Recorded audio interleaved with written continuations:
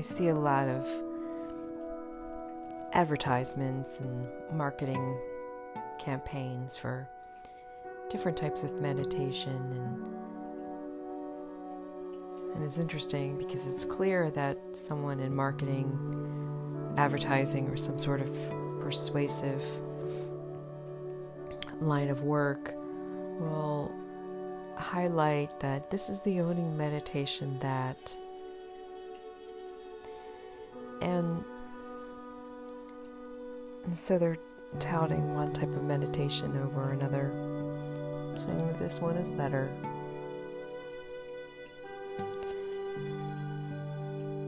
And so there's always, nothing like introducing a state of competition into something like meditation. But meditation really is an umbrella of many different practices to steady the mind, so it doesn't become overly reactive, that it kind of harnesses the automatic actions of us. And certainly fight or flight is good for times where you are definitely under threat, but for many situations, most situations in our adult life, we use that fight or flight in our engagement with others. And meditation kind of settles that and allows you to be a little bit more aware of how you engage and respond to others. And lots of times meditation could be something as simple as running without headphones and just observing your body, how it moves, or observing your surroundings and not being too focused on running at a certain pace or a certain distance, but just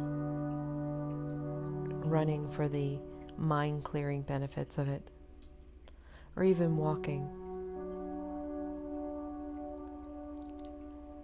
I like incorporating breathing into my meditation right now.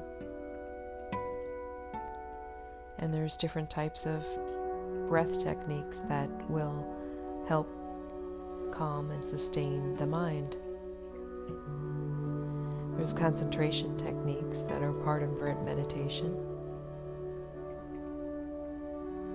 And then there's guided meditation, music meditation. But honestly, the best type of meditation is the one that you do consistently. Whether it's 1 minute of breath that you do every day, or 5 minutes of focusing your attention, 20 minutes of centering prayer, 30 minutes of yoga of awareness, rather than yoga for the attainment of a particular posture.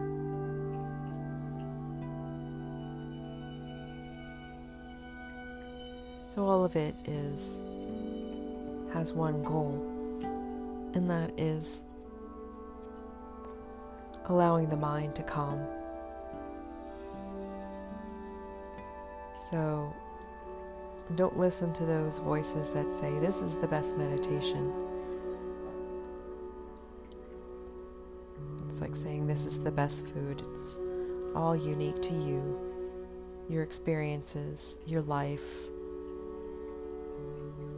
So choose a meditation that you can do consistently every day, and know that that's going to change as well.